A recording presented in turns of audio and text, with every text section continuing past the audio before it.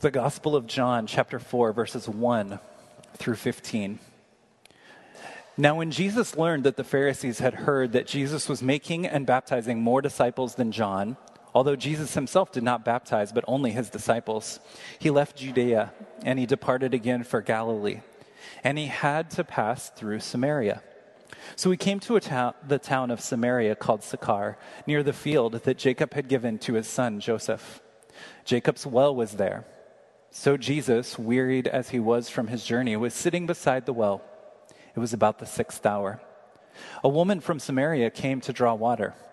Jesus said to her, "Give me a drink," for his disciples had gone away into the city to buy food. The Samaritan woman said to him, "How is it that you, a Jew, ask for a drink from me, a woman of Samaria? For Jews have no dealings with Samaritans." Jesus answered her, "If you knew the gift of God and who it is that is saying to you, 'Give me a drink,' you would have asked him, and he would have given you living water." The woman said to him, "Sir, you have nothing to draw water out with, and the well is deep. Where do you get that living water? Are you greater than our father Jacob? He gave us the well and drank from it himself, as did his sons and his livestock." Jesus said to her, "Everyone who drinks of this water will be thirsty again. But whoever drinks of the water that I will give him will never be thirsty again. The water that I will give him will become in him a spring of water welling up to eternal life." The woman said to him, "Sir, give me this water, so I will not be thirsty or have to come here to draw water." This is the word of the Lord. You may be seated. Thanks for joining us tonight. My name is Jason, pastor here at Grace Downtown, and we are glad that you have joined us to worship tonight. We are going through a series this fall called Encountering Jesus, where we are taking a look at Jesus and his encounters with different kinds of people as he walked this earth. We believe the Bible teaches that Jesus was fully God and fully man, and that he walked on this earth some 2,000 years ago, and he interacted with people just like you and me. And as we see those real interactions that he had with different kinds of people, we learn a lot about the heart of Jesus. We learn a lot about what it looks like to search for answers and find them in Jesus. Tonight, as we see in John chapter 4, Jesus encounters a woman who is coming to draw water in the middle of the day. And in just a moment, we'll go through this passage and we will see that this woman was very concerned with how people view her.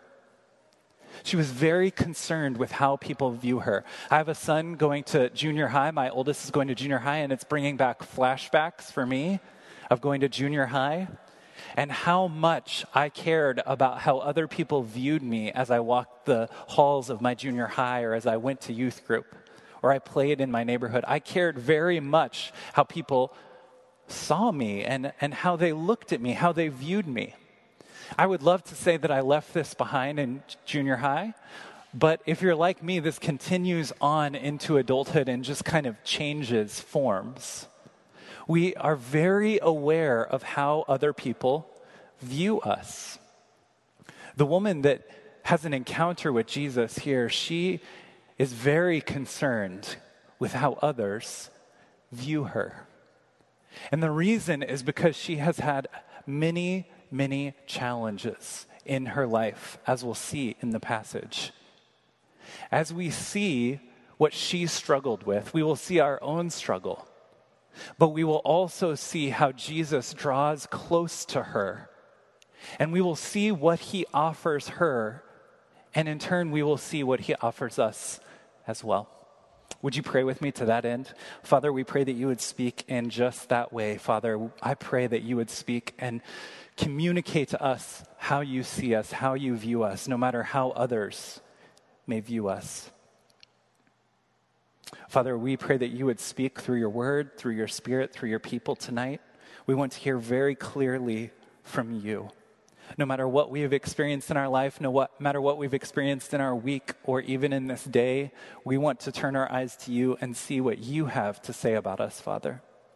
In Jesus' name we pray. Amen.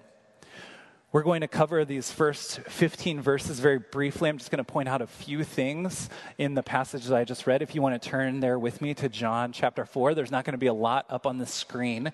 But I want to point out a few things that we see in these first 15 verses and then read the final 11 verses together as well so we can see the full picture of what's going on here. First, I want to draw your attention to John 4, verse 4. It says Jesus had to pass through Samaria. But this is not entirely true. To get where Jesus was going, the most direct route was to pass through Samaria. But Jews had a habit of going around Samaria the long way. This is because Jews and Samaritans were not friends. And that's putting it lightly. Geographically, this may have been the most direct route to go through Samaria, but Jews had a habit and a practice of going around Samaria. But in the Greek, we see that when it says Jesus had to go through Samaria, that's hard to say sometimes. Samaria, yeah, that's right. As he had to go through, there's a Greek word that says he was constrained or compelled to go through Samaria. Jesus goes through Samaria for a reason. See, Jews and Samaritans, they weren't friends, and again, that's putting it lightly. If you read the Old Testament, you see the history of the Jews and the Samaritans. The Samaritans were not just people from Samaria. The Samaritans were people that were Jews that had interwed themselves with Gentiles. As we read the Old Testament, one of the things that God time and time and time again holds against his people and points out against his people is that they have not only worshiped the gods of Gentile pagan nations that don't know the one true God, they have intermarried within those nations. That's where the Samaritans came from. They were half Jew and half Gentile. Jews looked down upon them and even said in their literature and even in some of their prayers that it was better to be a pagan or to be a Gentile, a full-on Gentile, than to be a Samaritan. In the century right before Jesus was born, the Samaritans were upset with the Jews, and they took bones of dead animals into Jerusalem and sprinkled them all over the Jewish temple so that their temple would be unclean. These were a group of people that did not get along. Look with me at verse 6. They come to Jacob's well. We read that Jesus was wearied from his journey. The first thing that I want to point out there is that it's pretty amazing that Jesus got tired. Isn't that amazing? That Jesus got tired? Sometimes when I think about Jesus, even though I know he was fully man, I think of him like more like a Norse god or a Greek god, like Thor, maybe. Like Thor's a god, right? And he's powerful and he's always got strength and energy. Jesus is wearied from his journey. This reminds us of Jesus's humanity. But also it says that as he was at this well, he didn't have anything to get out a drink of water. Again, it shows Jesus' intention to be at this place at this time. He didn't go with his disciples into town to get food. He stayed right there and he had no means of getting water. He intended to interact with this Samaritan woman. He had no way to get the water, as we see in verses 7 and 8. Look with me at verse 9. The Samaritan woman said to him, "How is it that you, a Jew, ask for a drink from me, a woman of Samaria?" In this interaction that Jesus has with the Samaritan woman, there are taboos and cultural no-nos galore in what is taking place. Okay, so the first one is that the Samaritan woman is going to draw water by herself in the middle of the day. This was not a common practice. You usually went with the other women from the village or women from your family. You also went in the morning or the evening when it was cooler. She's going midday by herself. So this is the first thing you don't do. And then in the Near East culture of 2,000 years ago in the first century, and even to this day, men and women that are not related do not relate to each other in this way. Kenneth Bailey wrote a great book called Jesus Through Middle Eastern Eyes, and he taught in Middle Eastern colleges for 40 years. And he said in 40 years of living in the Middle East, he never made eye contact in public with a woman he was not related to. Because you just don't do that. It's seen as offensive. And here Jesus starts an interaction with this woman. There's even more layers of social taboo, of things you just don't do here. As we see in the text, Jews and Samaritans do not interact. Jews don't talk to Samaritans. We talked about the massive conflict for centuries that these two groups had with one another. There are so many taboos going on here, so many things that you just don't do, yet Jesus interacts with this Samaritan woman. In verses 10 through 12, we see that Jesus is starting a spiritual conversation with this woman. And she takes it very literally. She says, "But you don't have anything to get the water out. How can you offer me water?" This is another example. You'll see this as we go through this series and as you read people's interactions with Jesus, that Jesus is often talking on a spiritual plane and people take him very literally. That's because we, just like them, think about things in a very material, physical way. Jesus, fully man, fully God, is constantly thinking about how to do the will of the Father. He is constantly working for and working towards the kingdom of God. Yet those that interacted with him, just like you and I, are very much living in a material world, a very physical world.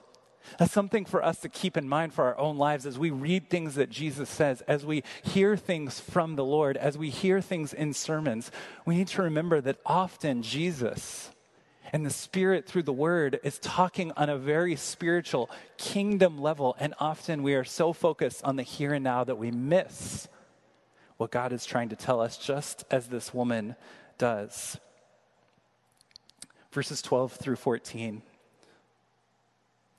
"Are you greater than our father Jacob? He gave us the well and drank from it himself, as did his sons and his livestock." Jesus said to her, "Everyone who drinks this water will be thirsty again, but whoever drinks the water that I give him will never be thirsty again. The water that I give will become in him a spring of water welling up to eternal life." Jesus offers this woman something more than what he or she is asking for. Jesus is offering her something eternal. Not just water or a quenching of thirst in that moment. Jesus is offering her something deeper, something spiritual, something that she can't even wrap her mind around.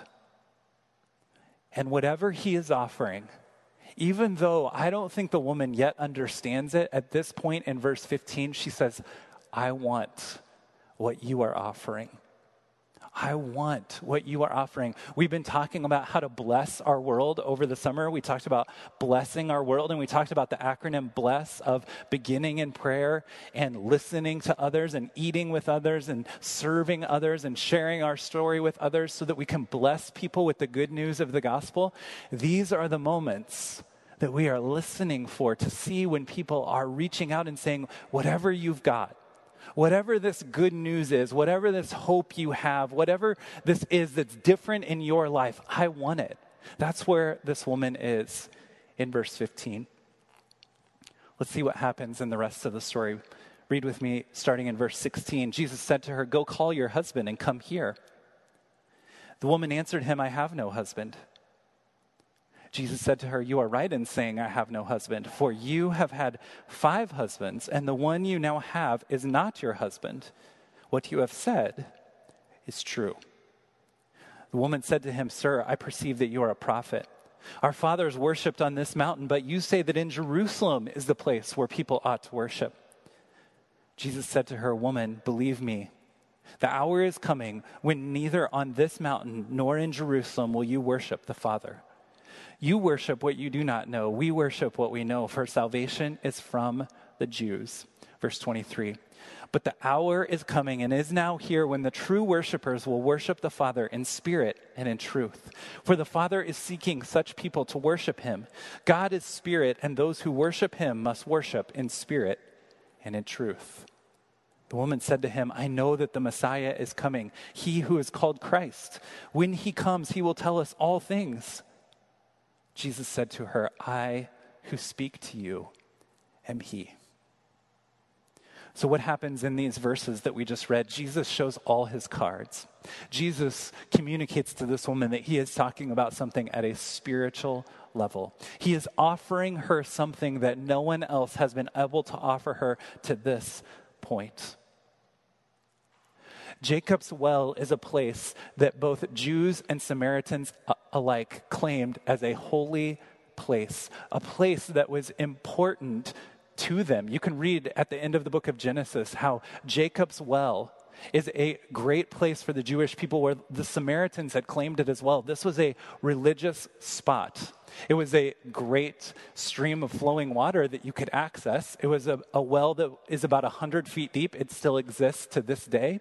It was flowing water, and that kind of water, that deep, is pretty fresh, pretty clean, pretty cold in the hot desert.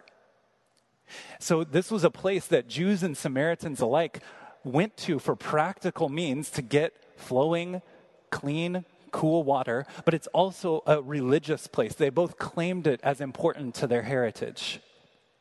But Jesus tells the woman something here. He says that the Samaritans to this point have worshiped a God they don't actually know, and that salvation will come from the Jews. But Jesus says something more here. He says the day is coming and is now here where true worshipers will worship in spirit and in truth. What Jesus is telling this woman is that since he is here, Jesus, fully man, fully God, the kingdom of God is now here. It's coming, but it's already here because he's here. And because of what he is going to do, because of what Christ is going to do for her, for you, for me, true worshipers will come to him in spirit and in truth. It's not going to matter if you're Jewish. It's not going to matter if you're Samaritan. It's not going to matter if you go to Jacob's Well or do anything else religious. The idea is to know Jesus. Jesus is saying that now inside of you is going to be a spring of living water that will flow up to eternal life. He's saying the kingdom is here because I'm here, and you can participate in the kingdom right now. That's what Jesus is offering this woman. The Jews awaited a king. The Jews awaited a Messiah who would come and sit on an earthly throne. The Samaritans awaited a teacher. They had a word for this. They had a word for this in the first century, tahib. And it was a teacher who would come, a teacher who would return, a teacher who would come and restore what is true. Jesus comes and says, I am a king, I am a teacher, but I'm so much more. What they got in Jesus is what we are offered in Jesus, a living, flowing stream of eternal life. Participation in the kingdom of God that we could never earn for ourselves, but Jesus had to pay our way for. So what happens with this woman in this encounter where Jesus tells her exactly what's going on in her life? That she's been married 5 times, that the man she's with now, she is not married to. What happens when he takes this conversation from a physical realm to a spiritual realm? What happens when he talks about this coming kingdom? Look with me at verse 29 and 30. Start in verse 28. So the woman left her water jar and went away into town and said to the people, come see a man who told me all I ever did. Can this be the Christ? They went out of the town and they were coming to him. This woman goes and tells everyone in town, come meet a man that just told me everything I've ever done. This is not a typical response to someone pointing out your shame, to pointing out your sin, to pointing out your hurt.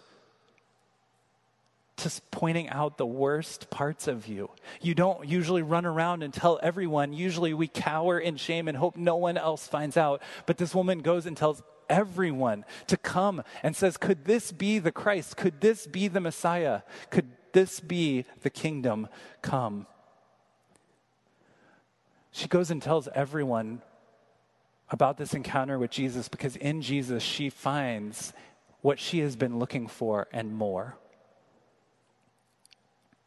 What she has found in him is unique. See, this woman had had a difficult life. We'll talk about this in just a moment. And what she needed, she knew she didn't just need a teacher.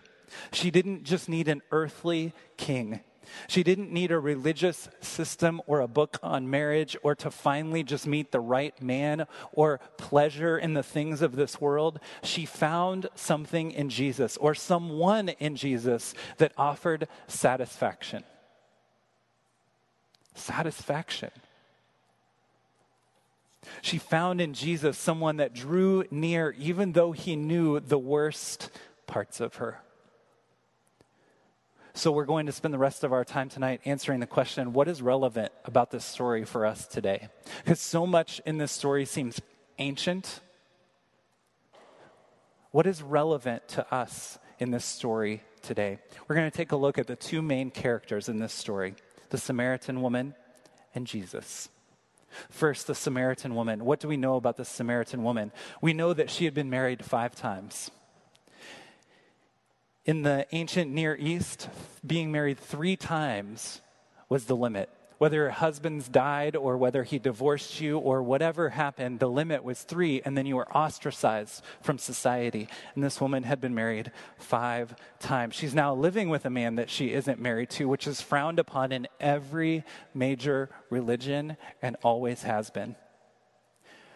She comes to the well in the middle of the day in her shame and also with no friends.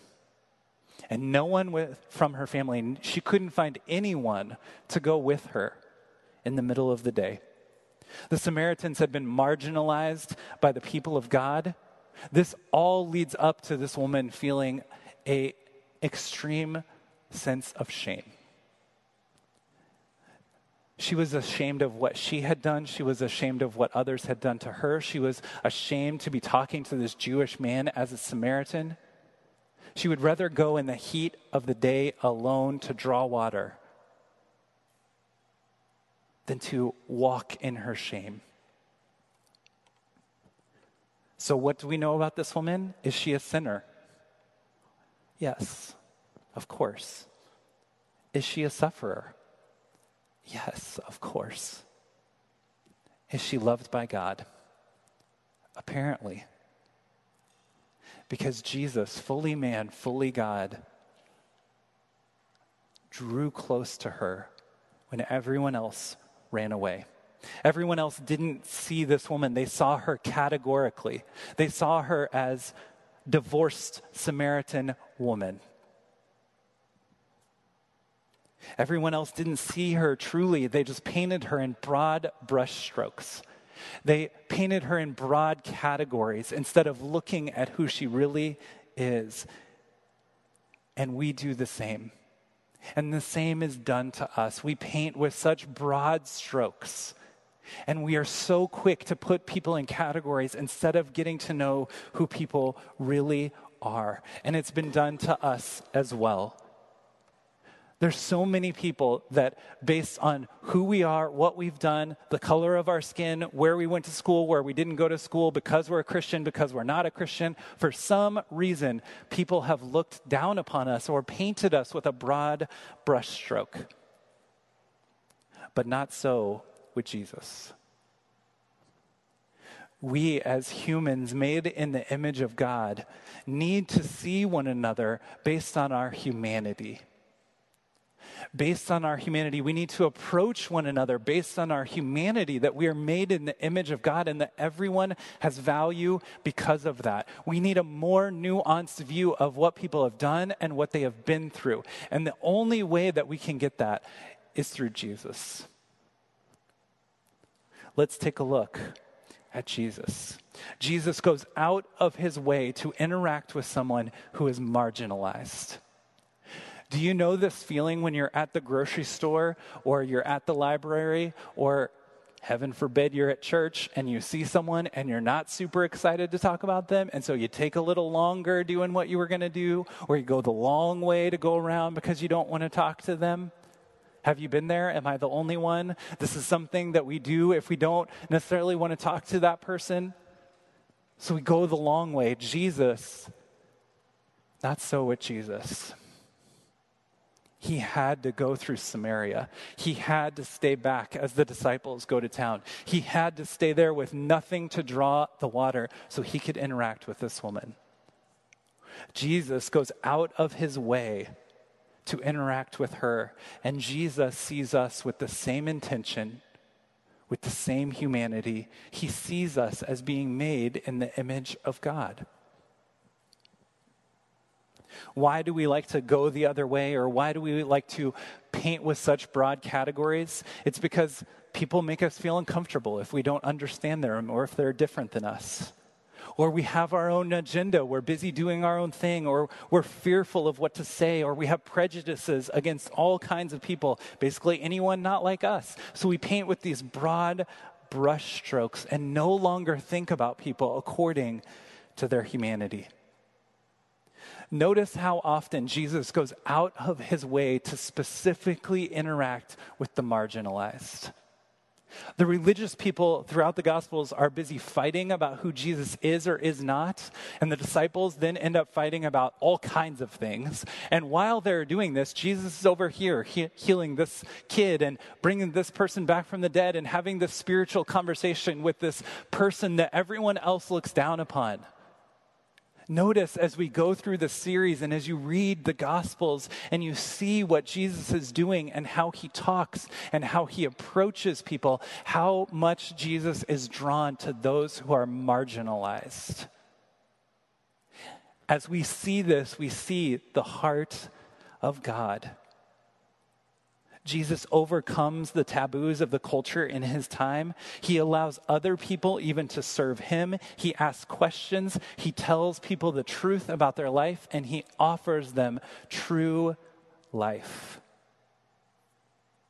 Jesus offers this woman and us the opposite of what she has experienced and what we have experienced. He draws near to us when others have pushed us away. Jesus draws near even though he knows the worst of us.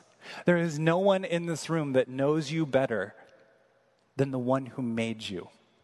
And yet he draws near, and yet he offers you this well of living, flowing, eternal life that can purely satisfy you forever. Eternal springs of water flowing up, welling up inside of you to satisfy you like nothing on this earth can. And the reason that Jesus can offer this to you is because although we deserve to be ostracized for our sin and the things we've done and the things done to us, we're really no better than this Samaritan woman. Because of what we've done and the things done to us, the way we viewed ourselves and others, we don't deserve to be in a kingdom run by a king like Jesus. The reason that we can participate in his kingdom, the reason that we can have this flowing, eternal spring of living water inside of us is because Jesus ostracized himself on our behalf. Jesus died outside the city gates. Jesus, though perfect, died a sinner's death. Jesus stood in our place and accepted separation from the Heavenly Father so that we could be united with the Heavenly Father. He bought our way into his kingdom. So we can have a kingdom led by a good king in a perfect kingdom, where sin and death are erased forever. This is what Jesus offers the woman, and this is what Jesus offers you tonight. Right now, tonight, you have this opportunity to drink from a well that will never run dry, that will always satisfy, that will always provide for you the thing that you need the most in this life and in the life to come. This is what Jesus offers us. This is what Jesus bought for us. This is why tonight we remember his body broken for us and his blood spilled on our behalf. We remember what he did on the cross, buying our way into the kingdom. We all want to be really known in this way. We all want to have this sense of connection with not only God, but others, but we know we can't achieve it.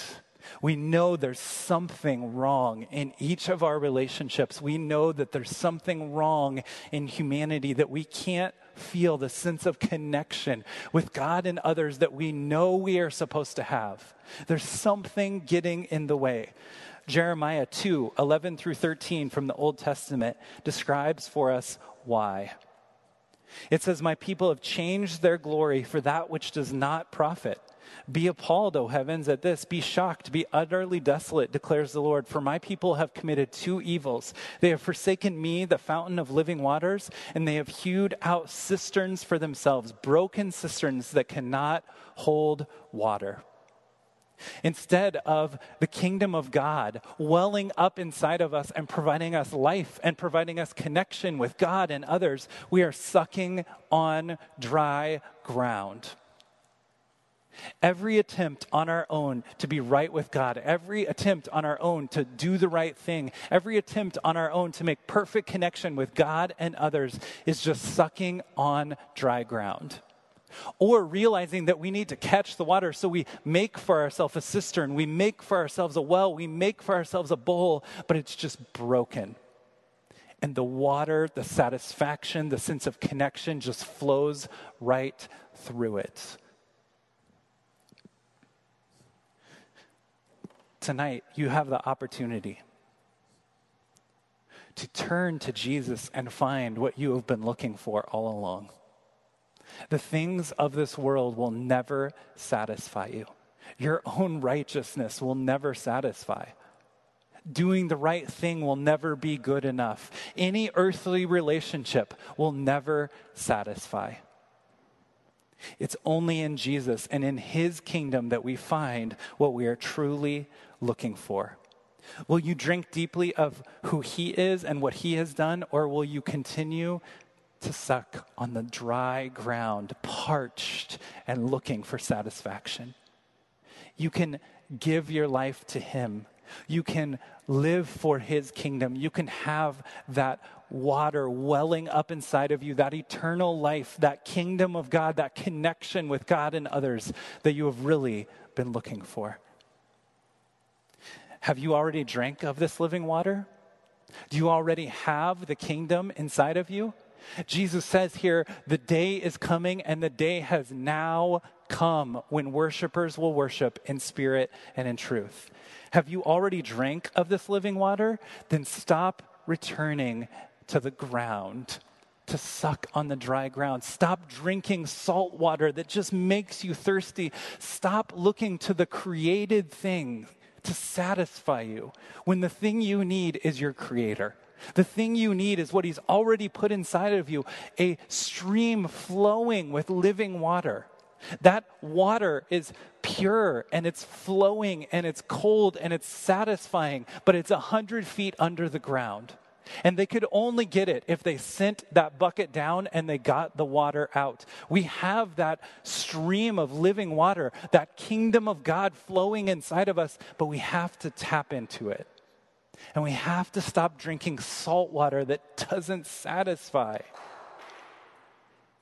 You want to know why we struggle? You want to know why we forget? You want to know why we struggle so much with joy and purpose and struggle with so many things as the people that don't have that flowing inside of them? We struggle with the same things. It's because we forget what's inside of us.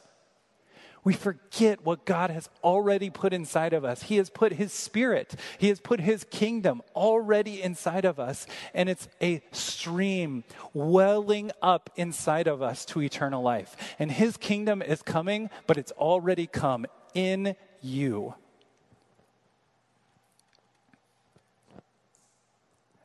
And like this woman, when you find something that really satisfies, you go and you tell everybody about it. You go and tell everybody about it, and you go and you say, come and see the one that really satisfies. Stop sucking on dry ground and come see with me. That's our call as we go out to bless the world and communicate the good news of the gospel. It's a come and see message. Come and see the one that has satisfied me and can satisfy you as well. Would you take a moment and pray with me?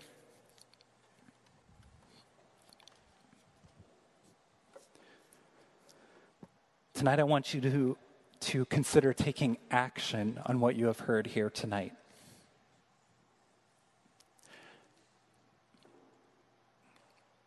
I hope that you have been engaged with what you've heard, but more than anything, I pray that you would take action on what you have heard tonight.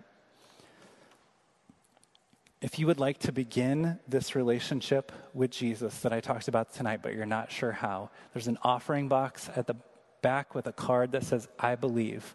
Fill that out. We'll get in contact with you and help you answer your questions and point you to the one that satisfies and the one you are looking for. If you have this stream of living water here tonight, as I pray here tonight, would you pray and ask God, who do you want me to share this good news with? Who do you want me to go grab and say, come and see the one that is satisfied. Come and see the one that sees my sin, sees my shame, yet loves me still. Father, continue to speak tonight. God, I pray that we would take advantage of this offer of life that you offer, Jesus. God, I pray that we would stop sucking on dry ground. I pray that we would stop trying to be satisfied with salt water. I pray that we would stop trying to take in all the things of creation, and instead we would turn to you and worship you, the Creator, our God, the one true King. God, I pray that your kingdom would come and your will would be done in our lives, in this church, in our community, in our relationships. God, show us who we need to go and bring to you and say, come and see the one that truly satisfies.